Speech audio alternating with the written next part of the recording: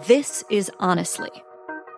All of us here today do not want to see our election victory stolen by emboldened radical left Democrats, which is what they're doing, and stolen by the fake news media. That's what they've done and what they're doing.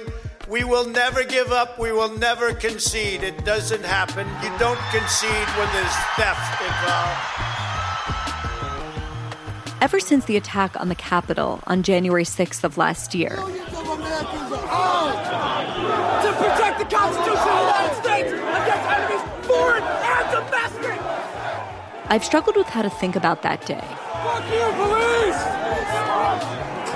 Ma'am, what happened to you?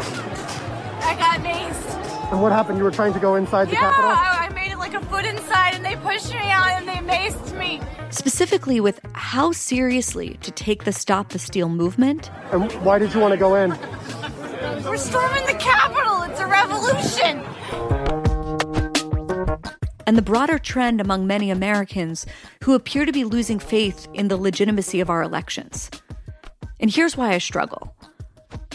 The American news media, every single day, makes a new claim that we are living through a 5-alarm fire, a threat-level midnight situation. One day it's guns, the next day it's the courts, the next day it's the border, not the border, it's schools, it's race, it's social media, it's that the world is melting down from climate change and there's nothing we can do. And just the relentless, over-the-top hyperbole, day in and day out, has created a situation where it's hard to know when an emergency is actually an emergency. It's hard to know when the danger is real. And lately, this spotlight has been cast on American democracy itself. In the battle to save this American experiment with multiracial democracy, there is one party that's standing up for small d democracy, and then there's the party of open hostility to democracy, and that's the Republican Party. And on the Republican side, it is some scary and kind of unnerving stuff about whether or not they are a party that endorses violence and whether they are a party that still believes that democracy and elections are the way that we decide things as a country.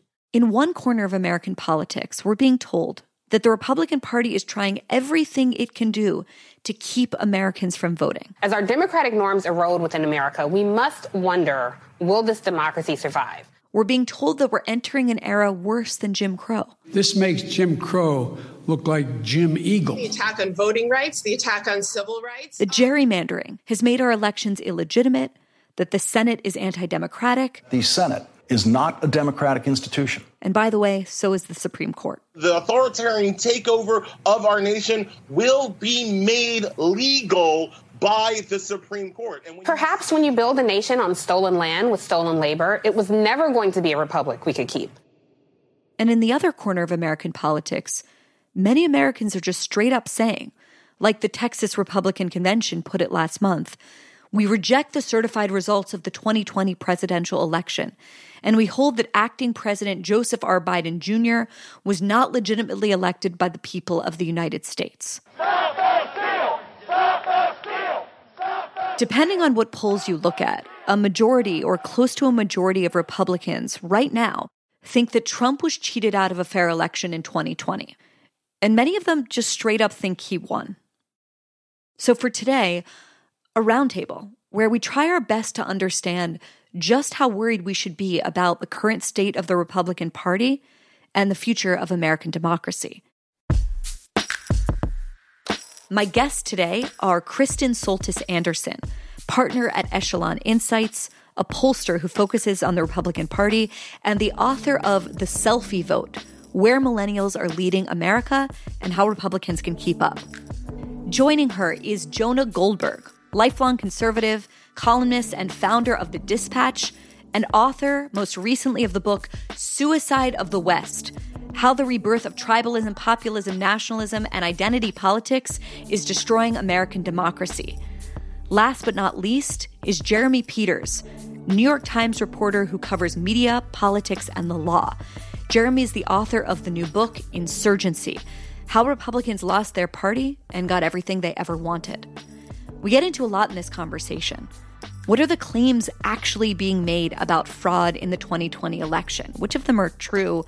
Which of them are bunk? We talk about whether or not we're on the brink of a civil war. if the media is making everything worse, if the January 6th hearings are helping restore trust or hurt it, and ultimately, whether or not we think America is on the brink of disaster and what we can all do to save it. Stay with us.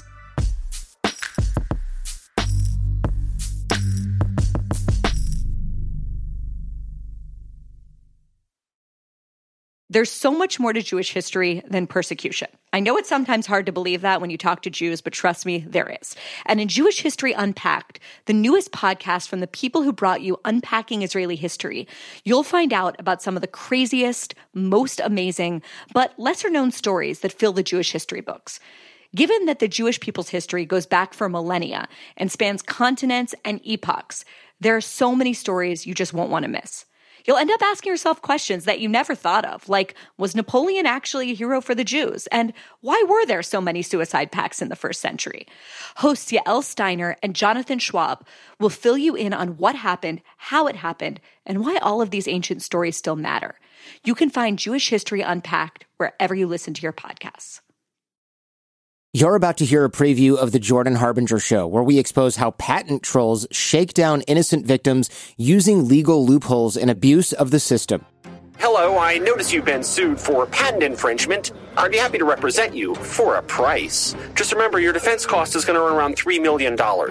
Wow. The patent we were sued on had, as I recall, 113 claims. And every claim was almost the same. In other words, one claim would say, a computer accessing another computer to unlock software. And then the next thing would be, software unlocked by one computer accessing another computer. That was just the same thing over and over 113 times, phrased a little bit differently each time. Since it took us 4 years and $2 million to overturn one of those sentences, they could put us through this for the rest of our lives. For more with Austin Meyer, including the details of his investigation into patent trolls and why none of us are safe, check out episode 326 of The Jordan Harbinger Show. Jeremy, Jonah, Kristen, thank you all so much for being here with me today. Thank you. Great to be here. Thank you. Okay. Regardless of where we all fall on the spectrum politically, I think we can all agree that there's a lot of hyperbole and exaggeration and fear-mongering, frankly, going on in the culture right now. And the thing that I hear the most about is the end of American democracy. And I think a lot of people hear that, frankly, and roll their eyes. I want to help us get past that noise and hype and actually look at what's really going on the ground in America. So here's where I want to start. Poll after poll continues to show that a large number of Americans believe that Donald Trump really won the 2020 election. I want to understand what those people actually claim. And to do that, I think we need to get to the root of the claim, which comes from Donald Trump himself. Jeremy, can you start us off by walking us through what former President Trump specifically has been saying about the 2020 presidential election over the past 2 years? So as I interviewed Trump, one of the things that I saw happen over the course of a couple of years is how much angrier and more detached from reality he became. If you count the legal votes, I easily win. If you count the illegal votes, they can try to steal the election from us. If you count the votes that came in late, we're looking at them very strongly, but a lot of votes came in late. This is a case where they're trying to steal an election. They're trying to rig an election. And this only accelerated once he left the White House. They're fed up with politicians who rig and steal our elections and our wealth, squander our strength, and spill our blood. They have an endless list of propaganda and propaganda methods that nobody would believe, including hoaxes and demented lies. We had all of the hoaxes. The American people are sick of this entire rotten and wretched political... I think there are probably two ways to look at the people who believe that there's something fishy going on in our election system. One are, the true diehard Sidney Powell types who believe that Dominion voting system shaved votes off of Trump's totals. And that's a much smaller percentage of the overall Republican Party. But the bigger and more problematic piece there are the people who say that there are problems. After facing deep divisions in the wake of the 2020 election, Republicans appear to be uniting around the issue of election integrity. They use very euphemistic phrases like election integrity. It comes despite the fact that officials from local to federal said the past election was one of the most secure ever. And it's perpetuating this false idea that there really is something broken with the electoral system. And that is done not by Trump and his acolytes. That's done by more conventional Republicans who falsely claim that there's a problem with voting and it needs to be addressed through restrictive voting rights legislation. I've seen that same spectrum too, right? I've seen the people who basically say, look, the Stop the Steal people, the people that talk about a conspiracy between Mark Zuckerberg and China or Dominion, they're the Looney Tunes, right? They're the Antifa of our group. But I do think, and this is their argument, that the Democrats use the excuse of the pandemic to fundamentally change the mechanics of the election. And then the Democrats, the party colluding with their friends in the media, successfully ring-fenced this subject. They made it so radioactive that even to mention the phrase, as you just said, election integrity, or to suggest that voters should have IDs, turned you into a conspiracy theorist denying the election. I'd love for you to speak to that listener. Is there anything at all in the 2020 election that is cause for sincere, genuine concern? Look, I'm a pretty passionate and committed person about making voting a more disciplined and uniform thing across the country. I have no problem with voter ID, but I was arguing for voter ID. Voter ID, as Kristen can testify, is quite popular with Americans, including among Democrats.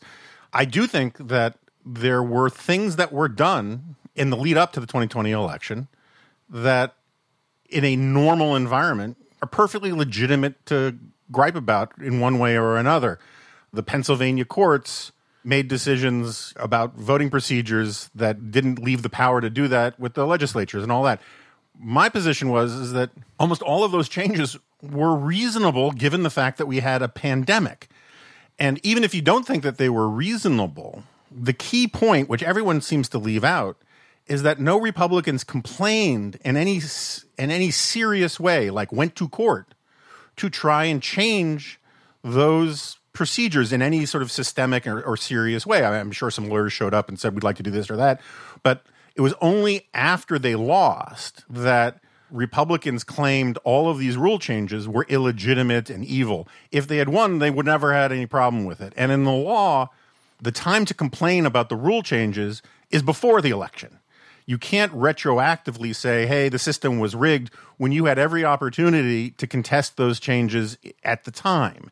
And so there's a lot of sort of retconning and retroactive rewriting about this stuff. I do think, look, the stuff that Mark Zuckerberg was doing about getting out the vote and all that kind of stuff, there's some there. And is it some sinister, evil plot where they're going to, sap off our precious bodily fluids? No. But is it something that's a legitimate thing to argue about? Yeah, absolutely.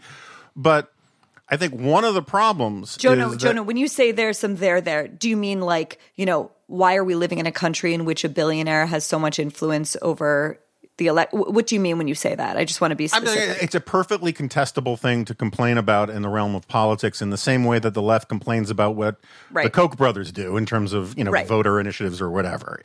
But the broader point is that one of the things that made things worse is that, and I'm a real both sides guy, right? I think both sides suck.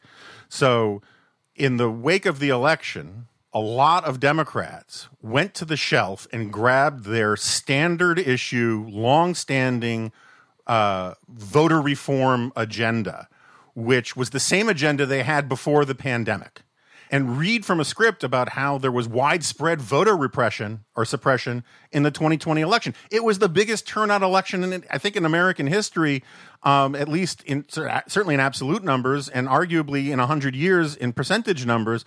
There was not meaningful voter suppression any more than there was meaningful rigging of anything. And so they stayed on this script.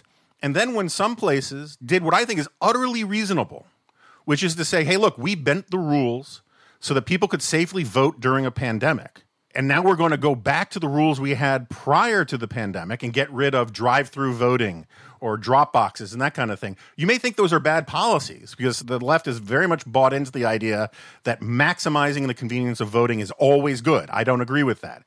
But it is not Jim Crow 2.0 to go back to the rules that got Barack Obama elected. And so in many ways, both sides are talking past each other. I think it's sort of important to keep in mind that as harebrained and as stupid as I think the big lie stuff is, and how deeply cynical and dangerous it is, and how as much as I disagree with a lot of the voting reforms from the left, it's worth taking a step back and saying both sides here are actually arguing about how they like democracy. There are very few. I mean, yeah, they're the Proud Boy Peckerwood types and a few other weird theorist types who are talking about how liberalism doesn't suit us anymore and democracy is a problem and yada yada yada.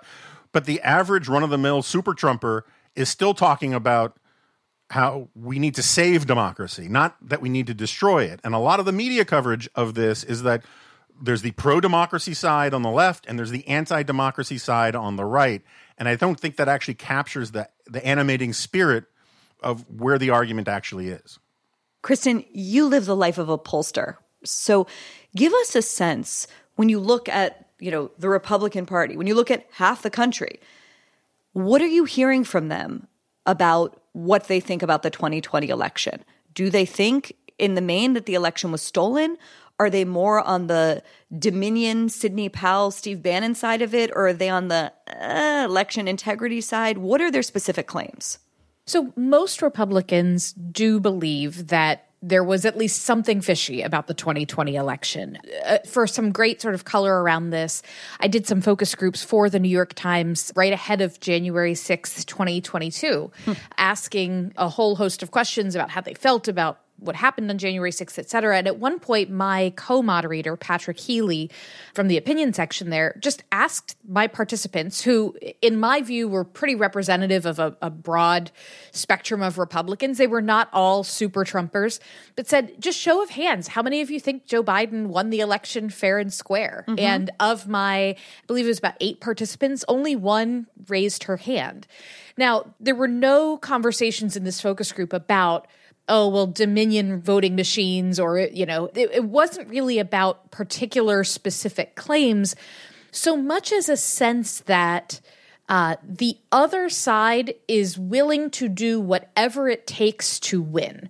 And this is something that you see, I think, in both sides in our politics today. It is a big piece of what our polarization these days is all about, is not that half of America believes one set of facts and the other half of America believes another set of facts, or that they all hold two very different sets of issue positions, but rather it's that Americans these days view the other side as having much more power and much more willingness to exercise that power to harm the interests of people like them. And so from a Republican perspective, you don't even necessarily need a voter to have a specific and clear and credible claim of here is where something went wrong with the election for them to be willing to believe that, sure, I believe that Democrats or the media or whomever we're talking about would be willing to do whatever it takes to ensure their own position. In the same way that you would hear Democrats say that about Republicans, that Republicans are willing to bend the rules, break the rules, do whatever it takes to hang on to power in unjust ways. So you're saying it's less about specific claims of fraud, but more about a general sense that the other side will do anything it takes, and therefore we don't trust them. There's a sense that something is a little bit amiss. And their enemy is so all-powerful. Yeah. Right? That seems to be a critical part of it. I think that's a huge piece of it. And it only really works if Americans themselves feel very powerless. And so when someone like Donald Trump comes along and says, Republicans, your party is weak, I'm going to make them strong. Or when someone comes along and says, aren't you sick of Democratic leaders who consistently roll over and, I'm going to fight the fight. I see in polling this desire for leaders who will fight the fight is very strong. I think you couple that with what was mentioned earlier, you talked about sort of ring fencing this issue, that there was so much discussion of there was no voter fraud. And that's a very bold and absolute statement. And therefore, all it takes is one example of something gone squirrely. And frequently, many of these examples are coming up are Trump supporters who were trying to prove that voter fraud is real and then get caught when doing it. But it's an interesting point that like this has always been there. This sentiment that like the other side is cheating. Like this did not start with Donald Trump. One of my favorite stories is after the 2012 election, Roger Ailes, the former chairman and founder of Fox News, goes to visit Mitt Romney at a hotel in Midtown Manhattan. And he says, cheer up. Don't worry. The other side, they always cheat. And Roger Ailes believed that. He filled Fox News airwaves with content that was about supposed voter fraud and the Democrats stealing the election for years, 2 decades before Donald Trump came onto the political scene. The only difference is that in Romney and the Bushes and McCain, you didn't have a leader of the party who was a peddler of and believer in these voter fraud conspiracy theories. And Trump, interestingly enough, after the 2012 election, actually tweeted something about votes being stolen from Romney through nefarious voting machines. So this is not new in any sense of the word. It's what it is it just has a much more prominent purveyor in Donald Trump. So I agree with that, certainly directionally. The Norm Coleman race where they found, I think it was Norm Coleman, right, where they found a bunch of votes in a trunk for Al Franken. Those were kind of things where the only way voter fraud can work is in very tight, essentially local races. At the national level, finding 700 votes in a trunk means nothing, right? And part of it has to do with the way our brains work is that, as sort of, I think Kirsten's point is a very good one, where if someone makes a blanket categorical statement, all you need is one contrary piece of evidence to say, well, now that statement is false. And then we extrapolate from that all sorts of things that can't be extrapolated from it. But I should also say the right has all sorts of problems with voter fraud, obsessions, and all that. I'm old enough to remember the 2004 presidential race where I was getting inundated with stuff from the left about the Diebold machines were rigged by Dick Cheney and Colonel Sanders or whatever to deliver the election for George W. Bush. These things exist on the fringes of both parties. The problem is that particularly on the right these days, fringe views the Overton window has been moved to the point where fringe views are legitimized. And when Donald Trump is the legitimizer in chief, it just makes it an order of magnitude difference. And differences of degree become differences in kind. And so there's a big chunk of the right that is bought into what should properly be a fever swamp fringe thing. And there's too little truth squatting in right-wing media to push back on it because of all the sort of cult of personality stuff. So I want to get a little bit deeper into the scale of the problem. Politico just released this new poll showing that over half of Republicans believe that something unseemly happened in the 2020 election. And the Politico poll ended with this quote: "Some Trump backers have told researchers that the more they hear reports that the election was fair, the more they believe that it wasn't." I think this is a good question for Jeremy, because I think that there's the evolution of the conspiracy theory was, okay, maybe Dominion, bullshit. Maybe Mark Zuckerberg, bullshit. Maybe fraud at the ballot box, bullshit. But what we know isn't bullshit is the fact that the mainstream media made Trump radioactive, and therefore the fraud is in the fact that the press, working with the Democratic Party, skewed the election.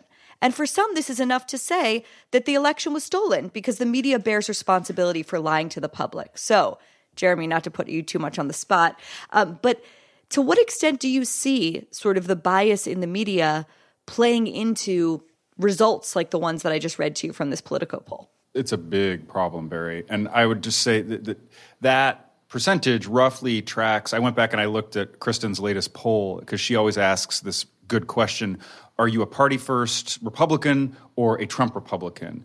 And, despite all of the stories in the mainstream media lately about how Trump is losing his grip on the Republican Party, and Kristen can correct me if I'm wrong here, but that number of people who said they're Republicans loyal to Donald Trump first and the party second has been pretty consistent over the last 2 years. It's bumped around, but it's been pretty consistent, right, Kristen? Yeah, I think the reports of Donald Trump's demise as the leader of the Republican Party, they are wildly premature. Yeah. So I think the mainstream media does own a part of this problem in that they, for 4 years, led voters to believe that Donald Trump was going to be hauled out of the White House in handcuffs at any minute.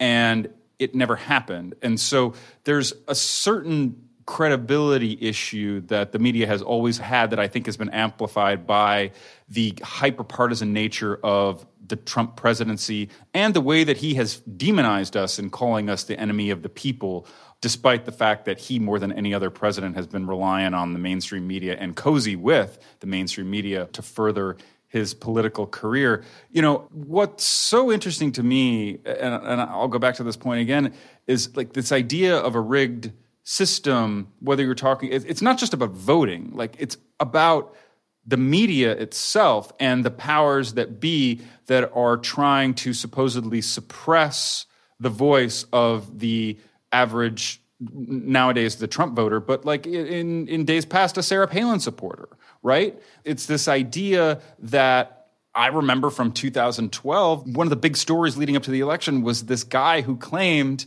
to unskew the polls. I don't know if anyone remembers this, but there was a big... Oh, I remember that guy. Yeah, it was all over conservative media, and this guy, he was just a fraud. He was some guy who was in his apartment in Virginia, and he claimed to have this statistical secret sauce that would decode the mainstream media's lying polls and show that actually Romney was in fact winning the election. There's a straight line from that kind of thinking to the idea that, of course, Democrats are cheating because it's the only way they can win. And what effectively has happened is this idea that, you know, Democrats cheat because they can't get people to actually support their policies is now Donald Trump's idea that he reminds us of often. There's no way I can lose. The only way I'm losing is if the other side is cheating. One thing I think a lot about, and I imagine you guys do too, is, you know, what happens when you make a lot of things unsayable? When you make so much unsayable, what you do is you empower the people who will say it and say it in much more dangerous ways.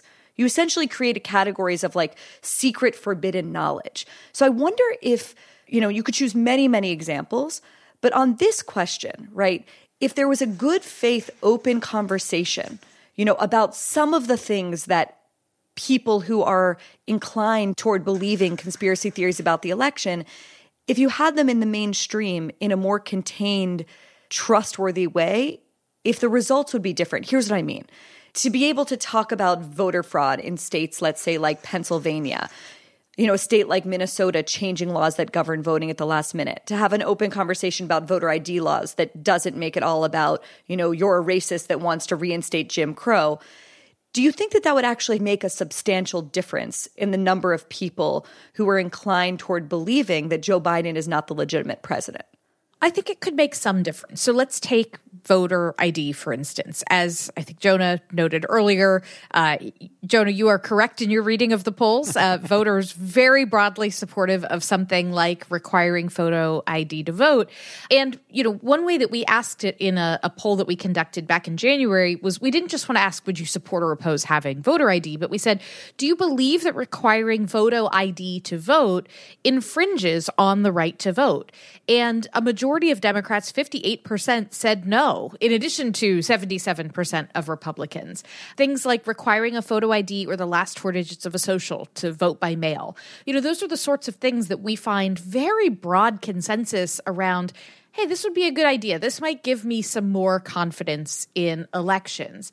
And when it's sort of dismissed as if you support this, not only are you wrong, but you are someone who is racist or wants to prevent people from voting, that does kind of shut down that conversation. And it leaves a voter who supports these policies thinking, well, wait a minute, this seems like common sense to me. Why wouldn't you want this in place? And it feels to them like the only reason you wouldn't want it in place is because you want it to be a porous voting system, that you want there to be. You want to cheat. gaps in the system, trying to explain that, well, there are certain communities that have been, that they have had trouble getting the documents. And so that's just like not a conversation. Most voters go, I have to show my ID to do all kinds of stuff. You're telling me I shouldn't have to show it to vote. And if I even suggest that I think that that's important, that makes me a bad person. And that just shuts the conversation completely down. Well, Barry, you raised something about a point about what you can't say.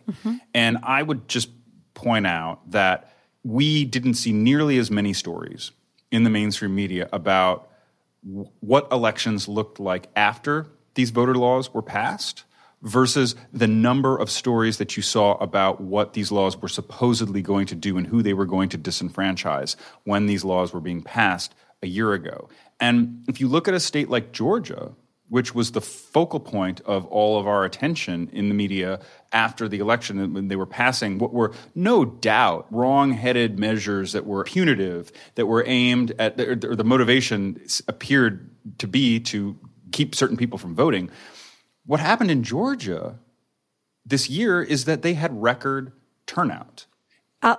And often this doesn't get said. It doesn't get said that major studies on voter ID laws have shown that they actually have the opposite effect of what they were intended to do, and that's they drive up turnout on the Democratic side because they rightfully feel, those voters feel like they are trying to be boxed out of the electoral process. So there's a lot of stuff going on here. I want to go back to the original question for just 2 seconds. I agree with your broader point, your cosmic point, Barry, about when you make things unsaleable, you empower people who say them, and particularly the people who say them in the most extreme way. I think that's absolutely true.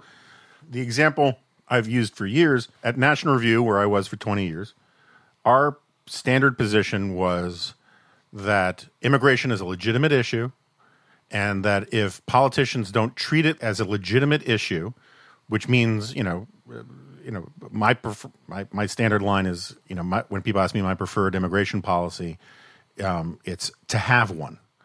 And whatever the policy is, enforce it. But you can't have lawlessness. You can't have open borders. You can't have 100,000 legal immigrants and 200,000 illegal immigrants because it just makes people feel like they're suckers and they don't have agency and control over the system.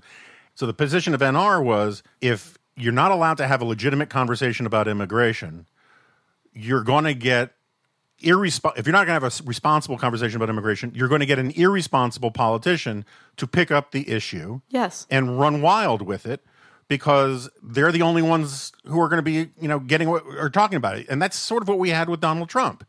And the demonization of people who, look, I may disagree with them on this or that specific, but who say we should have a timeout or a quota or a fixed number, or we should privilege people from certain countries, whatever. Those are legitimate points of view in every other major advanced industrialized country. And they are treated as if they are just beyond the pale and bigoted by a lot of people, by Democrats, by a lot of people in the media. And as a result, you got people who are willing to demagogue the issue. The reason why I disagree with the premise of the question when it comes to elections is that this is a very special case. Insofar as Donald Trump is just a giant friggin' industrial magnet next to the compass. And you can't, and to say, if we just have this reasonable conversation about policy now where everything is permitted to be said in reasonable ways, it would fix everything. Attitudes are so hardened right now. By the way, I don't necessarily think it would fix everything. I was curious to see if you guys did. Sorry. But my point is just that this is one of these things where you just have to wait for the radioactivity to the half-life to go a little while, so it becomes possible to have some of these conversations. My basic explanation about why we can't have nice things and why our politics sucks is that we have very weak parties. And weak parties invite strong partisanship. And what they also do is they seduce institutions that are not supposed to be part of the partisan political process to become more partisan.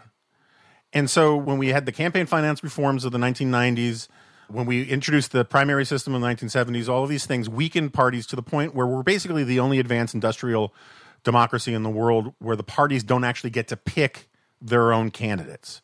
And that makes it ripe for all sorts of demagoguery, all sorts of outsiders who are going to take on the system to come in. The parties no longer have that institutional incentive to preserve their integrity and their brand over a long time horizon. And both parties end up becoming, I think it's Ross Douthat's phrase, like fully fueled jets sitting on the tarmac waiting to be hijacked. And you get all sorts of institutions. Whatever you think about the policy issues, the NRA and Planned Parenthood are probably more effective at doing party work than the actual parties are in terms of framing issues, organizing voters.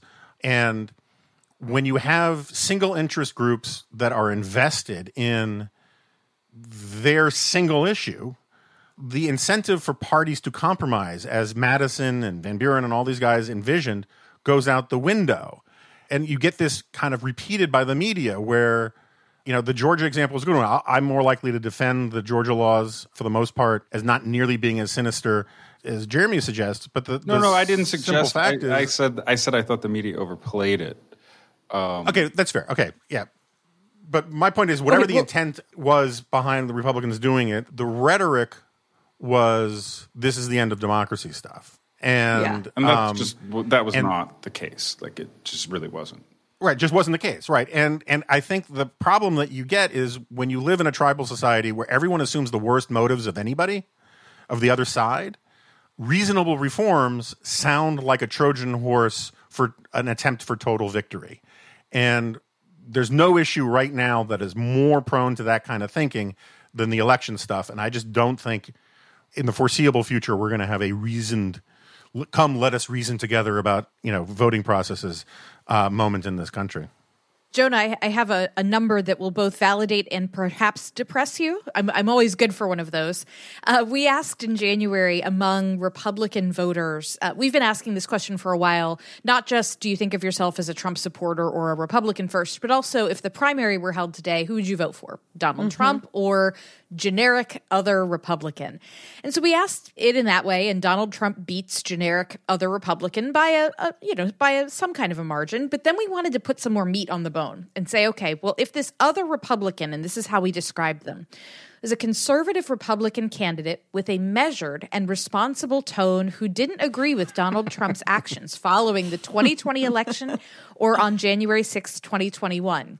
So your choice is that Fantasyland Republican candidate or Donald Trump. And Donald Trump wins that 59-30 among Republican voters. So again, not to depress/validate you, but that was the number that came to mind that I was scrambling to pull up as you were those talking. Numbers have been consistent since Tony Fabrizio, Trump's pollster, was asking a similar question right after January 6th. You know, what do you think about Donald Trump versus the Republican Party? Which is a question that Kristen always asks, and it's astonishing. Like the extent to which he has so thoroughly remade what people consider the Republican Party to be in his image, not the actual Republican Party. You know, because I realize there are a lot of Republicans who are, well, maybe not as many as there used to be, but a lot of people who consider themselves Republicans who are not Trump Republicans. But we've never seen anything like this as a force in American politics on the right in our lifetimes. So, Kristen, I have a question for you about that poll, though. How much of that is, in your best guesstimation, poll respondents knowing or strongly suspecting that the question that basically saying, yeah, I'd support Trump is a way of saying F you to the powers that be or the establishment? Because there are a lot of these things where I'm not disagreeing with the finding of the poll. I think Trump is still the nominal head, you know, the most powerful figure in the party and all that stuff. But there are lots of times when there are these polling questions where the respondents are sophisticated enough to understand what the intent behind the question is. Sure. And they're like, screw you, I'm not going to play your game. And they say the thing that they think the pollster doesn't want, quote unquote, to hear. Sure. I won't disagree with you that that's certainly part of the response here. And I'd also note when we asked the question, we did another version where we described the generic other Republican as kind of the most right-wingy description of Ron DeSantis, Yes. vocal supporter of Donald Trump, vocally opposed to COVID lockdowns, would have fired Fauci as president, wants to be the future of the MAGA movement.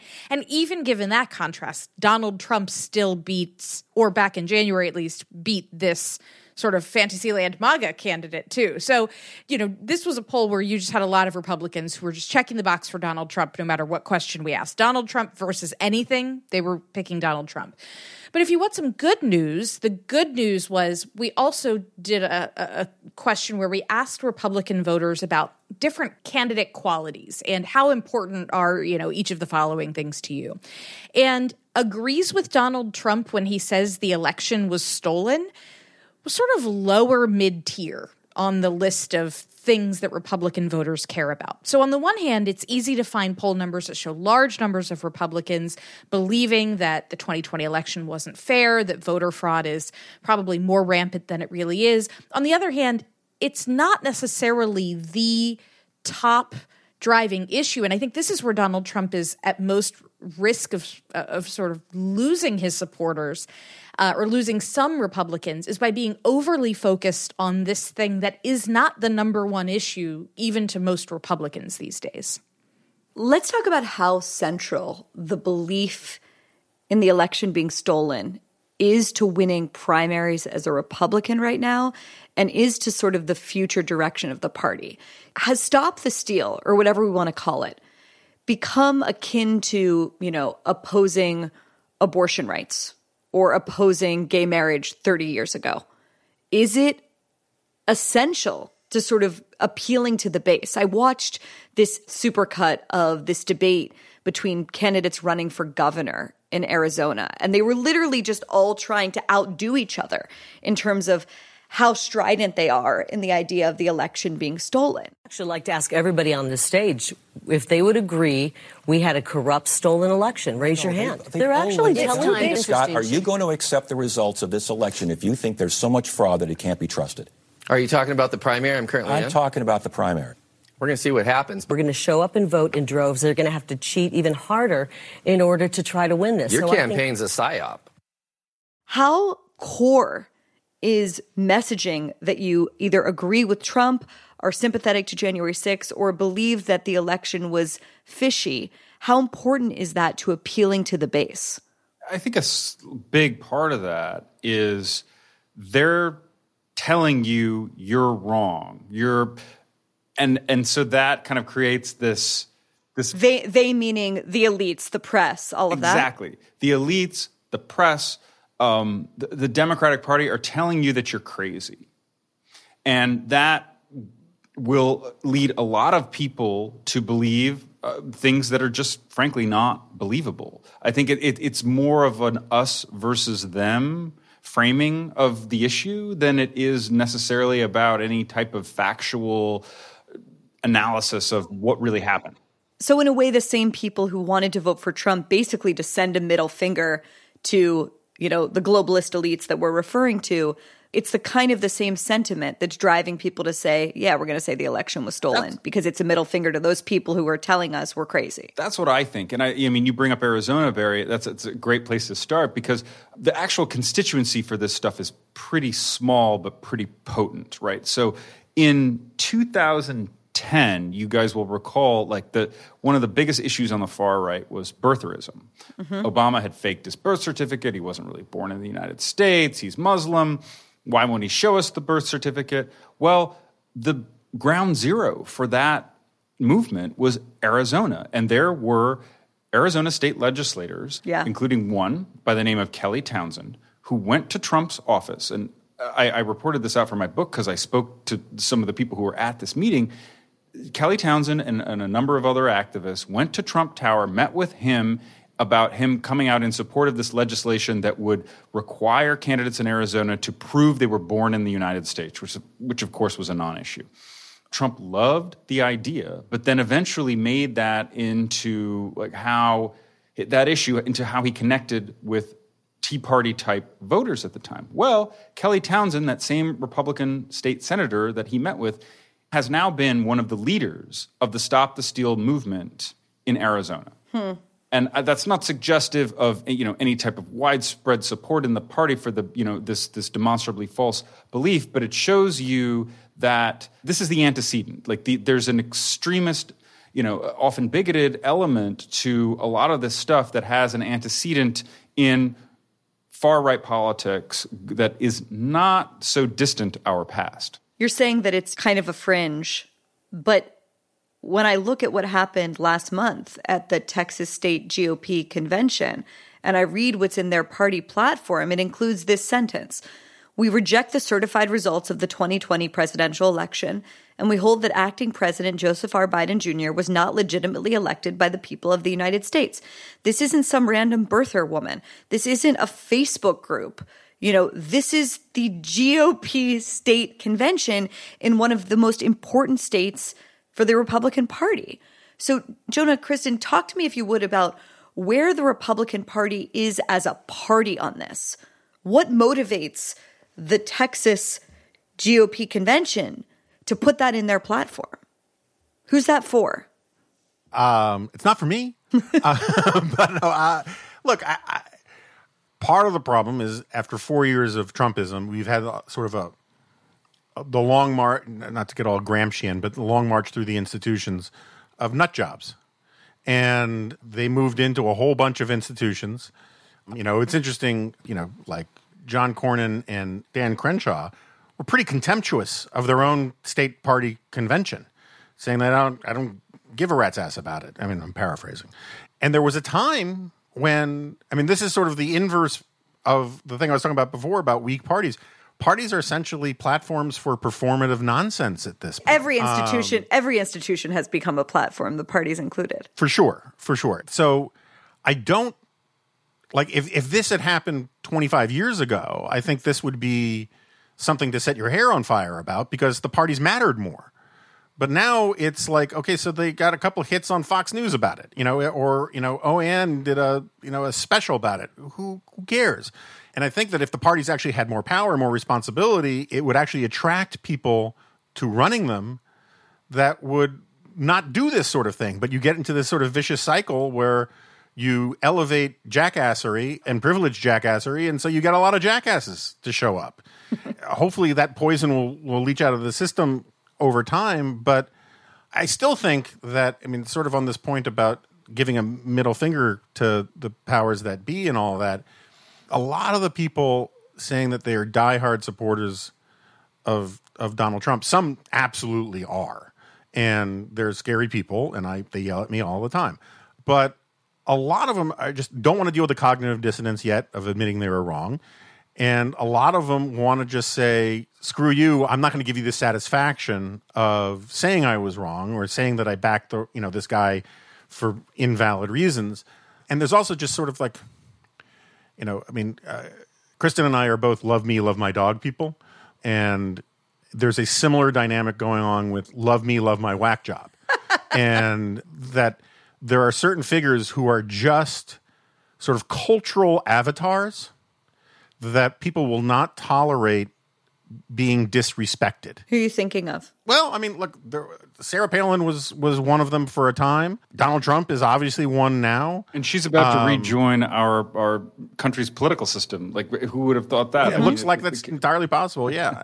As a member of Congress. This is endemic to politics, too. The number of times where if you criticize, Barack Obama when he was president on utterly valid things that you were instantly called racist for bringing up was really profound. And there was a left-wing attachment to Barack Obama that did not want to legitimize any form of reasonable partisan criticism. We saw it with Hillary Clinton. The idea that somehow it was sexist to be opposed to Hillary Clinton was incredibly empowering to the right because it was, first of all, it was so stupid. But second of all, it empowered people to sort of say screw you to the establishment because they felt like they were being manipulated. And there's just this elite notion out there that you can manipulate people by constraining the words they're allowed to use and what they're allowed to think about certain figures. And if we could loosen our grip on a lot of that stuff, I personally think that Donald Trump is going to fade, but it's going to fade the way like Bill Clinton faded for the left. It was like everybody was really, really loyal to him and brooked no criticism of him. And then like 5 or 10 years later, you're like, what the hell was all that about? And I think something similar will happen over time with Donald Trump. But right now, the more the left says he's Hitler, the more a lot of people on the right are going to be saying, I'm not letting go of my love for this guy because I'm not going to give you jerks the satisfaction. Kristen, how seriously should we take crazy? Like, Jeremy is saying that the crazy here is fringe and can be smaller than it seems. Jonah's saying that, the fringe has grabbed the mic in institutions like the GOP. And a little bit, this conversation has echoes to me of the conversations that were happening in 2016, where people kept saying, oh yeah, Trump has a lead, but so did Herman Cain. Let's enjoy watching him sound off on Morning Joe. It's still early. It's a crowded field. This is a joke. He'll fade away. Don't take it seriously. And then before we knew it, Trump was elected president, and all of those people who, laughed alongside it had egg on their face. And I wonder if it's a similar story here. Is this something that is going to fade away? Or is this the story of a growing number of people who simply will not accept the results of democratic elections? Which do you think it is? Well, so there are a couple of ways this could be like 2016. There's the way that you just laid out, which is that there is a larger appetite for this than is currently being met or satisfied by the political establishment. But there's a way you can look at this through that lens of 2016 and actually see something like the opposite. So if these institutions have been captured by those who are very MAGA and very aligned with what Donald Trump says, and if you are the Texas GOP and at your convention, the big thing you are focused on there is we're going to talk about the 2020 election and voter fraud, in the same way that in 2016, Republican elites got caught flat-footed because what their voters wanted was out of step with what party leaders wanted. It's possible that we are also seeing that again, except in this case, it is the voters who are the ones saying, I'm mad that my gas is $5 a gallon. I am mad that the border doesn't seem secure. Why are you so focused on this issue? So back in February, we asked a question where instead of asking people, what's your top issue? Because everybody these days says inflation and the economy, and that's very important and interesting, but doesn't tell you what's going on under the surface.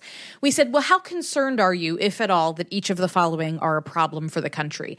And we gave 20 different things, at least, for people to rate in this survey.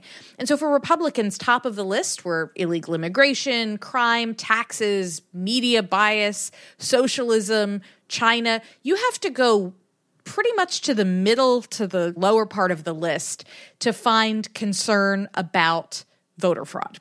And that, to me, just again sort of suggests it's possible that for many of these Republican sort of leaders or very prominent loud voices, that they believe this is the number one issue, and they are echoing what Donald Trump is, what is clearly the number one issue to him because it's personal. But that's not necessarily in step with where rank and file Republicans are. So it could be like 2016, but in a different way, in that party elites and leaders are out of step with the things that voters are the most concerned about, but in a way you might not expect.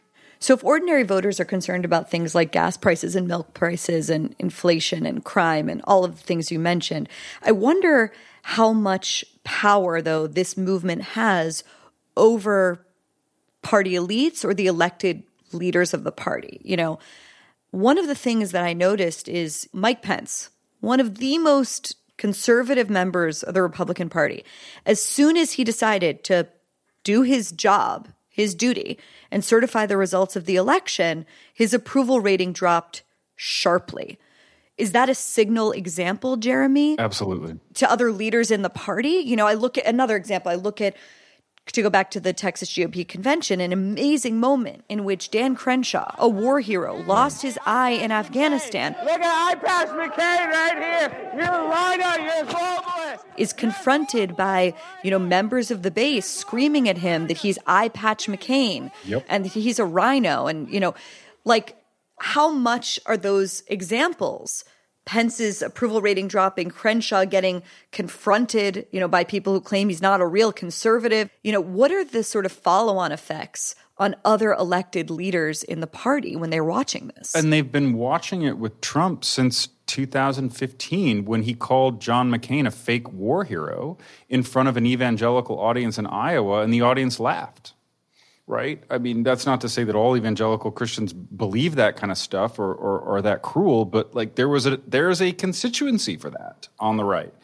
I think that you're just not going to be able to take Trump out of the Republican Party as long as he wants that and elected officials feel like he is the center of gravity. I just can't help but feeling, as I cover some of these folks who are lower-ranking elected officials, that they're faking it. Like, they don't go along with everything that Trump believes. Mm-hmm. They don't like him, but they fear their voters so much that they are going along with it because they think that's what their voters want.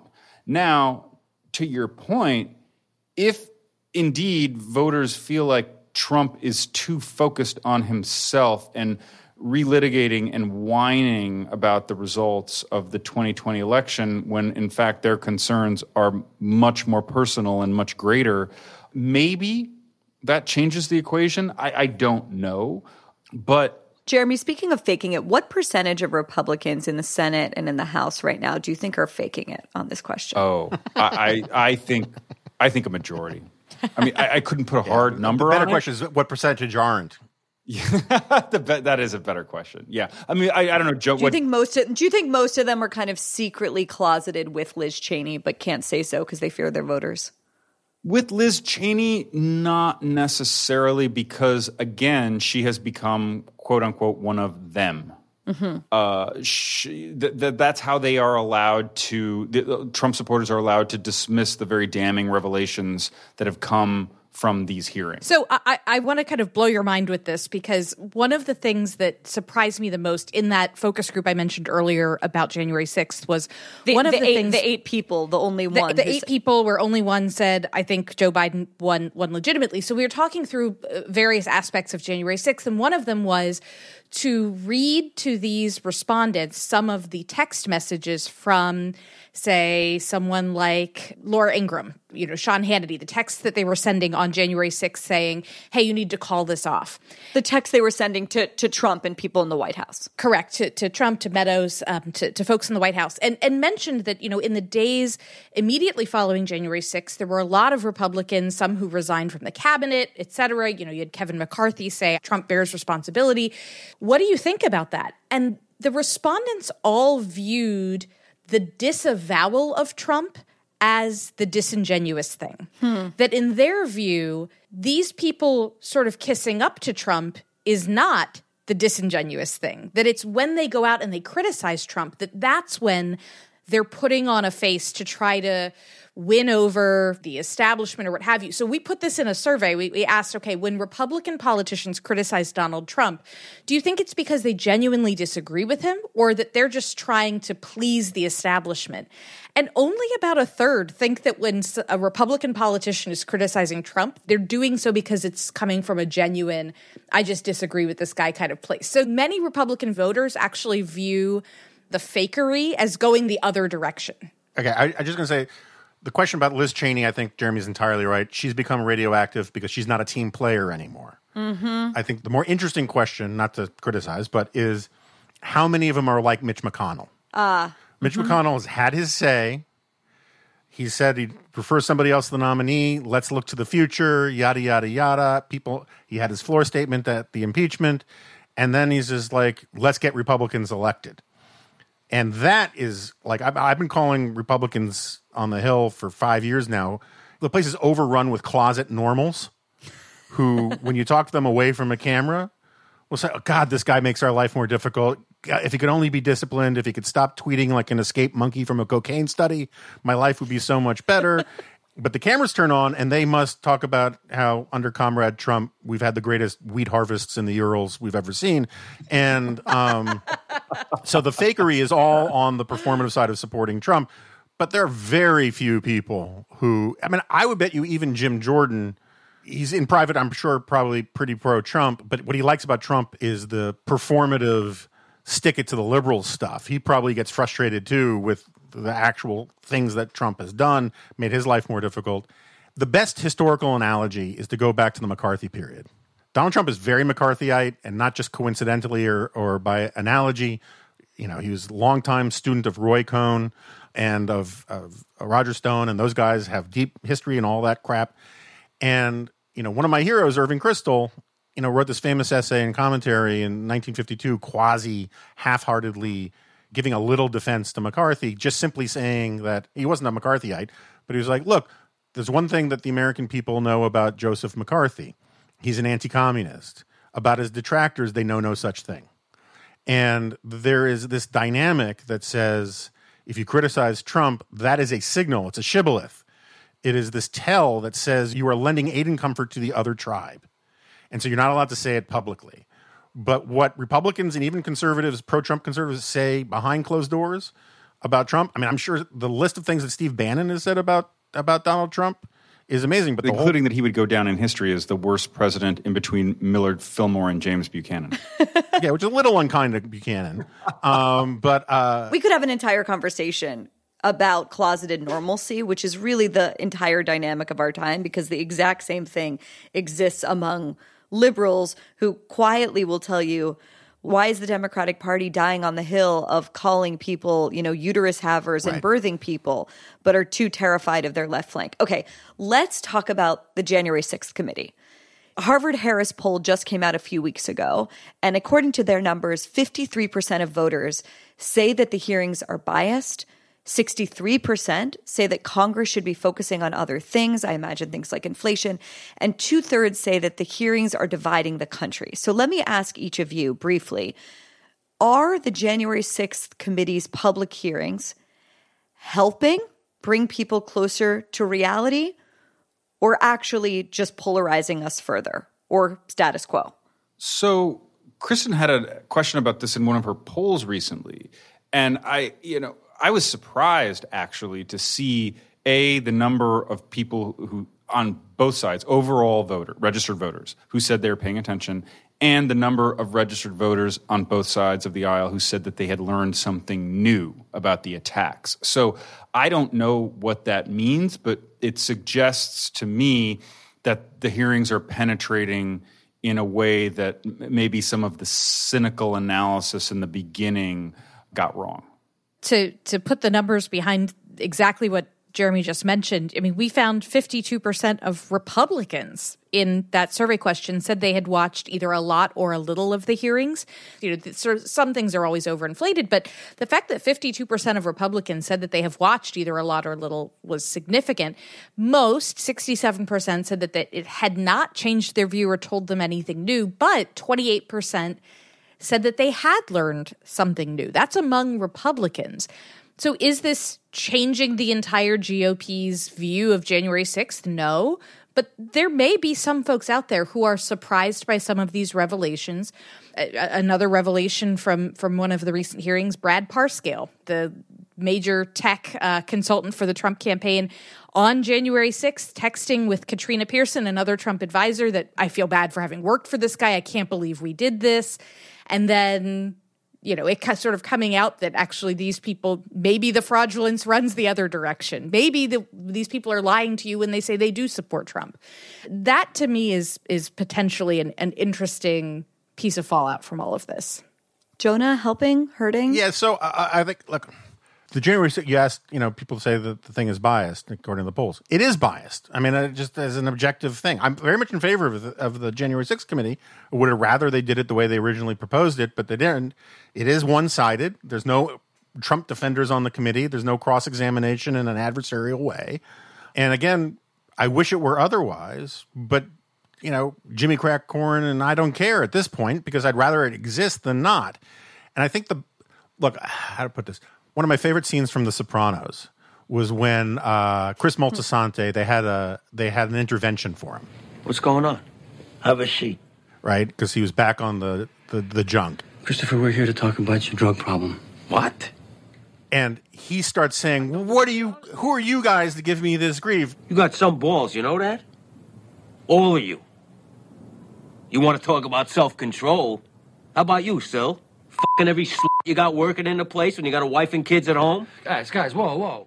I got high with you, and look, and there's not a skirt you won't chase, and blah blah blah blah, and they beat the crap out of him. We are here to talk about you killing yourself with drugs, not my fucking personality. That's right. I'm gonna kill myself? The way you fucking you're gonna have a heart attack by the time you're 50? Oh, sit down.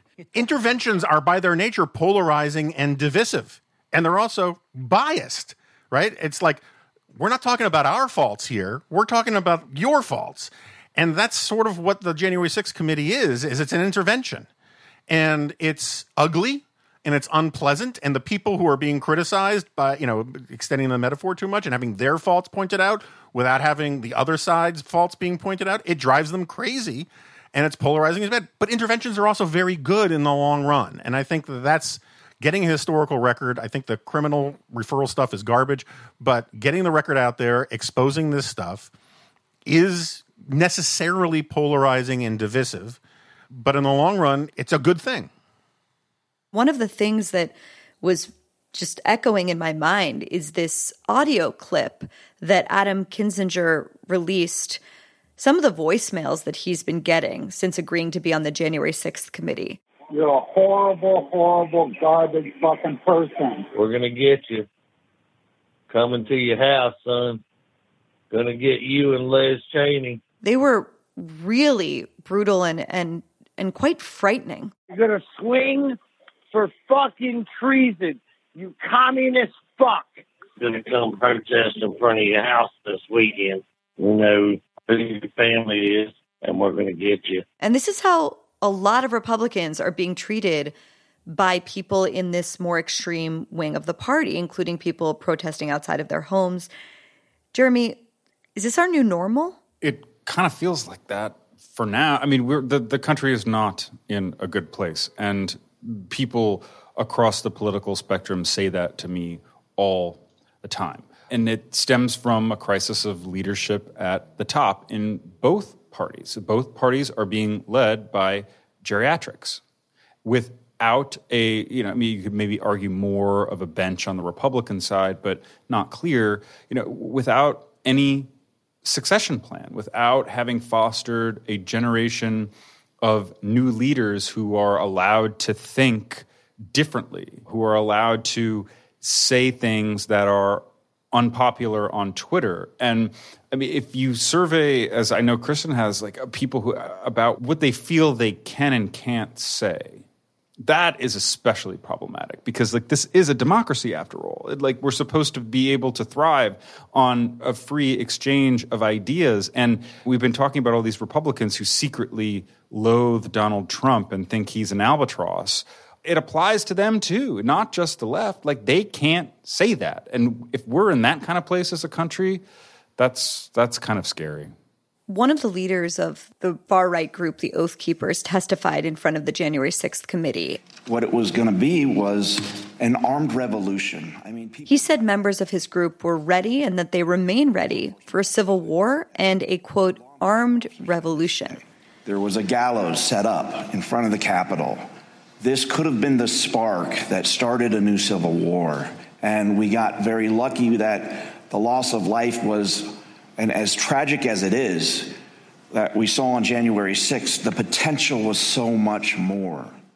Again, all we have to... There's a lot of people, including some people on the sort of center right, that are warning of physical violence, right? That the kind of cold civil war that sometimes it feels like we're in could actually get hot, and that January 6th or the violent rioting that we saw in the summer of 2020 in places like Seattle and Portland and Kenosha, that is becoming more normalized, that's a sampling of what could be coming.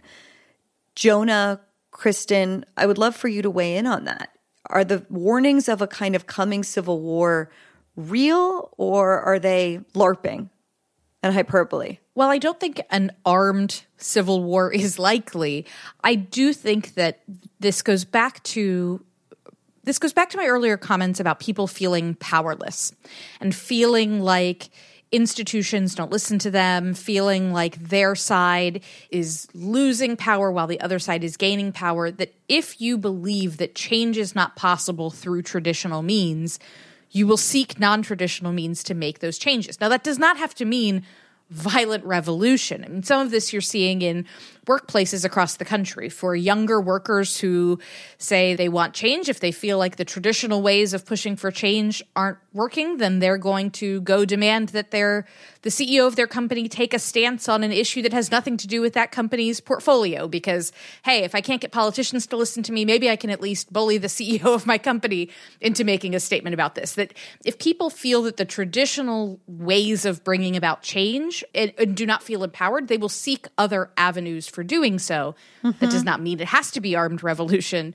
but I would not completely dismiss the fact that with this increased anger becomes a greater and greater sense of, well, the other side will do anything possible to hold on to power, so why won't we? The guardrails are off. Why wouldn't we? Jonah? Yeah, I largely agree with that. I think that the likelihood of more political violence is very high. The likelihood of a civil war is extremely low. And part of the problem is people look at the other side and say, they get to do that. Why can't I do this? And I cannot tell you how many people I've heard from, how many conversations I've had from people who are saying, you know, you're condemning the violence on January 6th. Where were you when they were rioting during the pandemic, during the Black Lives Matter stuff, right? And the way that was covered, you know, the mostly peaceful thing with the guy standing in front of burning buildings, gave a lot of people the permission structure to say, well, they're condoning violence. We can condone violence. I think that's how the whole world goes blind. It's an incredibly stupid and cynical thing. But this point that Kirsten's making about how when traditional politics doesn't do its job, untraditional means become legitimized is very real, because the corollary to my point about the parties is it's also my point about Congress. Congress is where politics is supposed to happen. It's supposed to be the place where different interests fight it out to craft policies for the whole country. And Congress does not do its job anymore. It does not legislate the way it's supposed to. And when politics doesn't happen in this sphere which is designed to deal with politics, when it doesn't do its job, like water seeking its level, the desire for change spills out into other places, and so everything else becomes politicized. The parties and the Congress are supposed to be like these containment centers for politics, so that the rest of our lives don't get irradiated with politics. But because no one wants to stay in their frickin' lanes anymore, and every corporation has to have a statement about, you know, Black Lives Matter and climate change and everything going down the list, and because every university has to basically teach, you know, woke government activism and whatnot, we now think that every sphere of our lives is political. I mean, it used to be sort of a dumb cliche, the personal is political, but now everything is becoming politicized. And I think that tendency is going to be around for a while, but it's worth just putting things in perspective. I mean, the amount of violence in this country in the 60s and early 70s dwarfs anything we see today, and but it's very unlikely we'll get it's amazing. There, you know? It's not talked about. There's this Brian Burroughs book I'm reading, Days of Rage. It's like great book. There was a domestic terrorist attack like every other day in the 70s, and I never learned about that growing up, and I don't know why that was sort of memory hold. It's strange. You're right. I've read Days of Rage recently myself, and sitting around at my apartment right now, around the corner is the house. I was going to say, I was like, do you live in that house or do you live next to that house? It's right down the block. Yeah. Well, let's talk a little bit about the Democrats' role in all of this. You know, I gave a talk last week, and this happens every single time. I mentioned something about election denial, stop the steal on the right. And invariably, you know, someone who identifies as a conservative or a Republican or even a libertarian comes up to me and says, what about the Democrats' own election denial? Or what about, you know, as my wife calls it, blue anon? And he goes on to say, you've got Stacey Abrams in Georgia, who never conceded her loss to Brian Kemp, and several prominent Democrats, including the White House press secretary, have never disavowed that idea that Kemp stole the election, or, you know, not to pick on her too much, that the press secretary also says that the 2016 election was stolen from Hillary Clinton. And then you have this resurgence in claims in the wake of Dobbs and other, Supreme Court decisions that are unpalatable to the left, that the Supreme Court is somehow fundamentally illegitimate. And that's not just coming from the fringes. And the pattern is really the same that we see on the right, which is we don't like the outcome. And so we undermine and question the authority of the institution itself. What do you guys say to that response from people on the right who say, who will even say, it's bad what the right's doing, it's bad what Trump's doing, but why do we never talk about the same patterns that are happening among liberals, the progressives, and the Democrats? Well, it's a denial of reality problem that the left has that they don't want to acknowledge. And it's incredibly warping.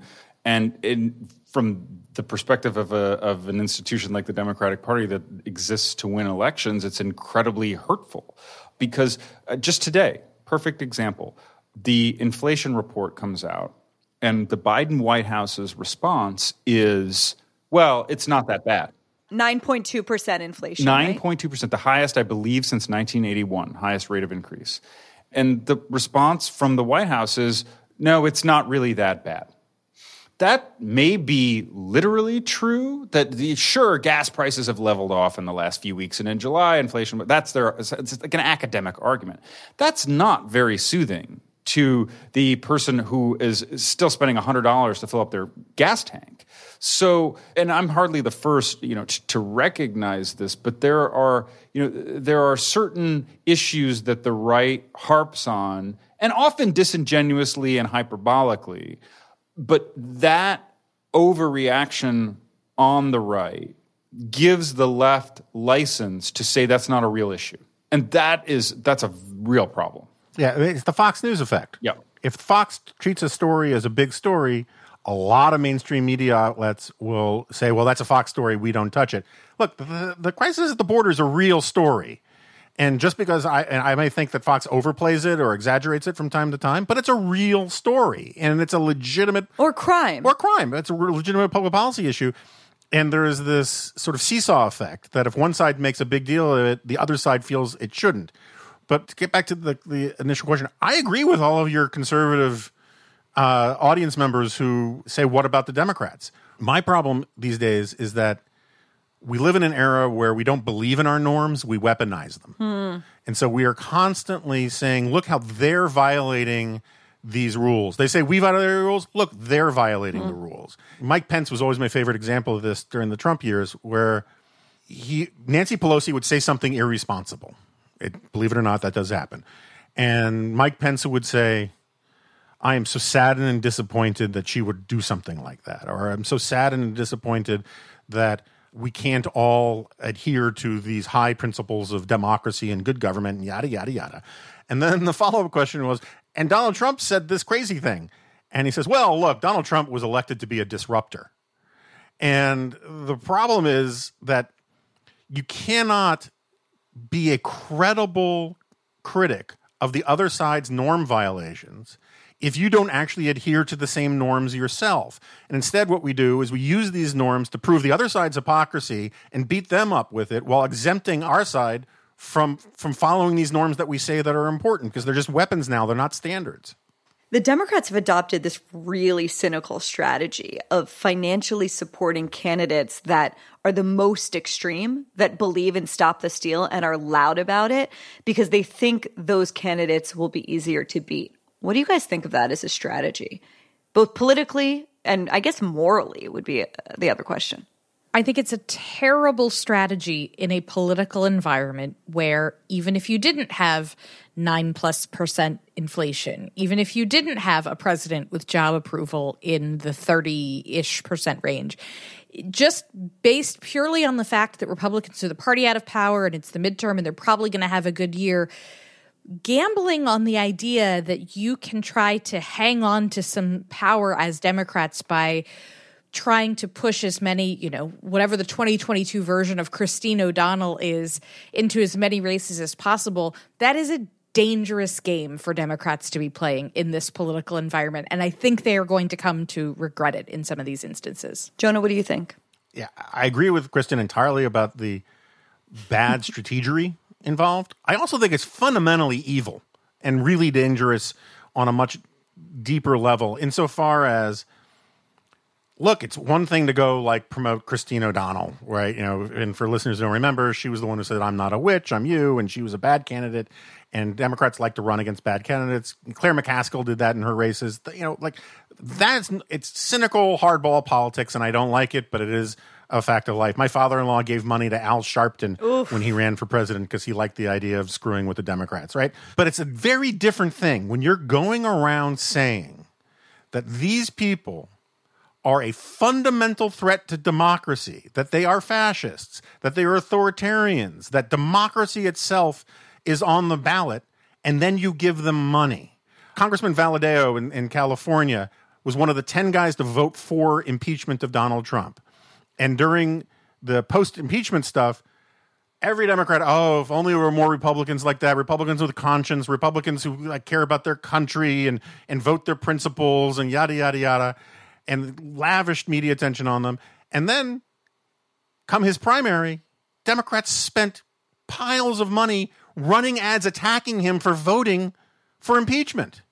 It's so profoundly grotesque and cynical to do because either the people saying that they are fighting for the very survival of democracy, if they believe it, what they're doing is evil. And if they don't believe it, saying that this is all about the fight of democracy is evil. Why fund the people? It's very similar in logic to the Weimar communists in Germany who supported and voted with the Nazis under the rubric of first brown, then red, because they thought like Hitler was a clown and will benefit from, the politics that come from this. If you actually believe this stuff, and I don't think democracy's nearly as in peril as the people who are saying this every morning on Morning Joe, but if you believe it, don't fund the fascists. I think it's grotesque. It also doesn't work. I mean, if you look at what happened in Colorado recently, those candidates, by and large, did not win. So it's any time I think Democrats try to parrot Republicans, act like Republicans, they do a really bad job at it. So it just doesn't seem very very wise to me. And it's sort of how you got Trump in the first place. Is a bunch of, like Obama picked a fight with him at the White House Correspondents' Dinner. Everyone said he was a joke, blah, blah, blah, blah. Lots of pointy-headed liberal pundits were talking about how it would be great if he was the nominee because then Hillary would win. And the story turned out differently. We'll be back with more debate and ideas about how the country might come together. Stay with us.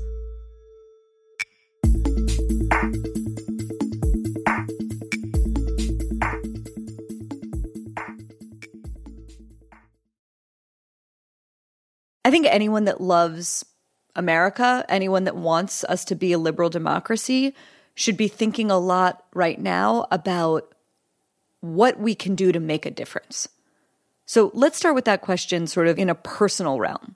There are people that I love in my life who are not full-on Steve Bannon, Sidney Powell, Stop the Steal people, but who definitely think something fishy happened and are definitely the people who feel enraged at an elite that they feel has lied to them. What kind of conversation should we be having with people in our lives who are kind of tipping toward a position, and maybe it's on the left, maybe it's on the right, where they don't believe the outcomes of elections? Jonah, what's the best argument to have with those people? What's the most persuasive thing that we could be saying?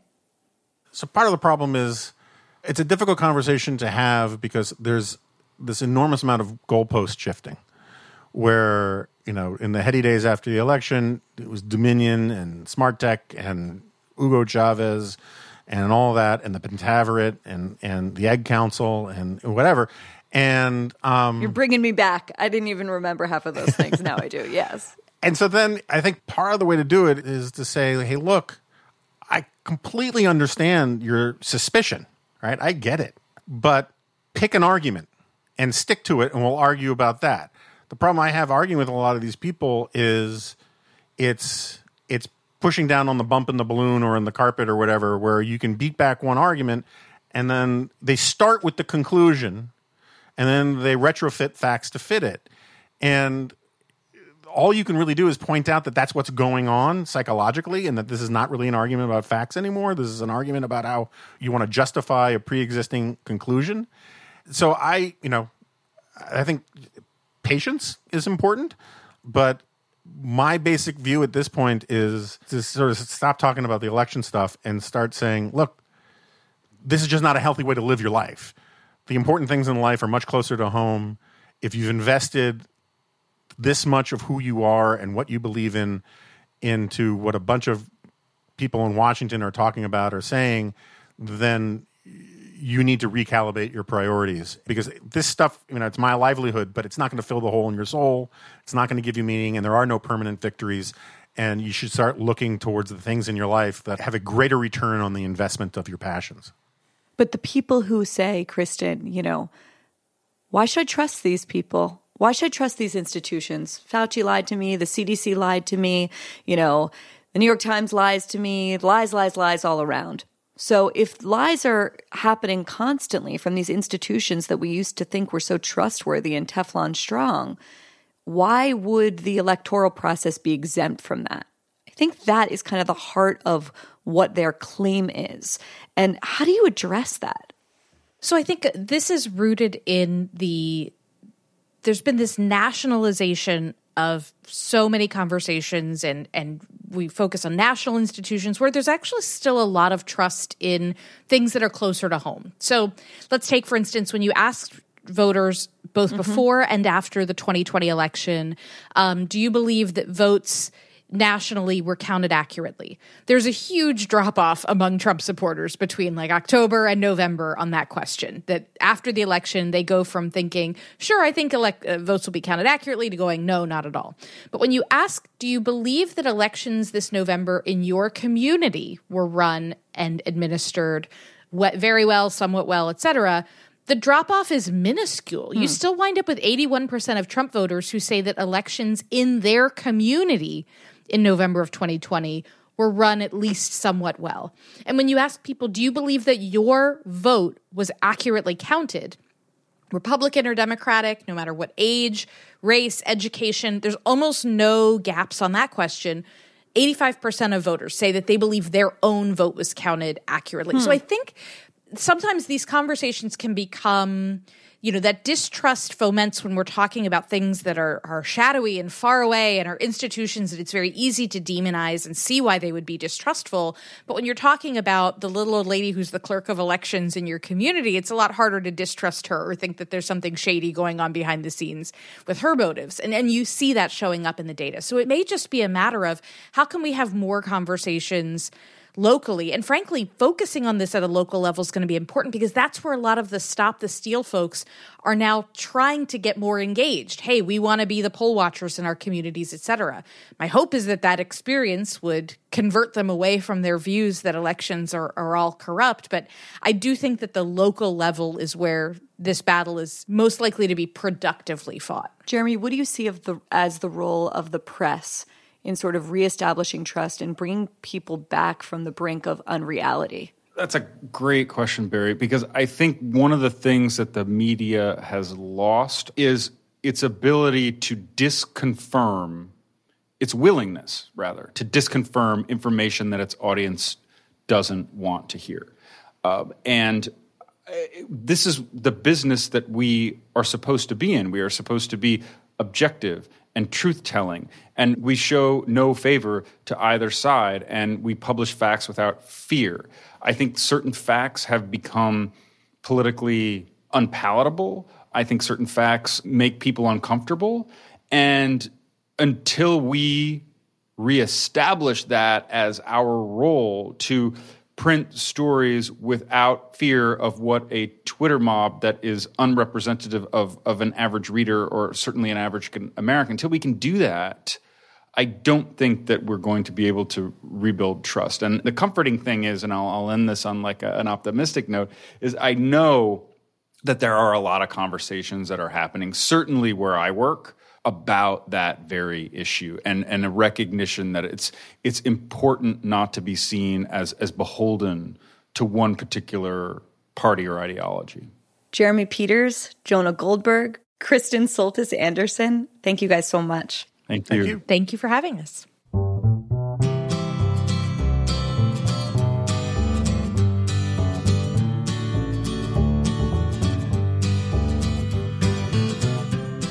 My thanks to Kristen, Jeremy, and Jonah for joining me today. Please go read their books and support their work. And as always, my thanks to you for listening. Share this conversation with people in your community. But most importantly, have an honest conversation of your own, especially with the people you disagree with. If you want to support our work, head over to commonsense.news and become a subscriber today. See you next time.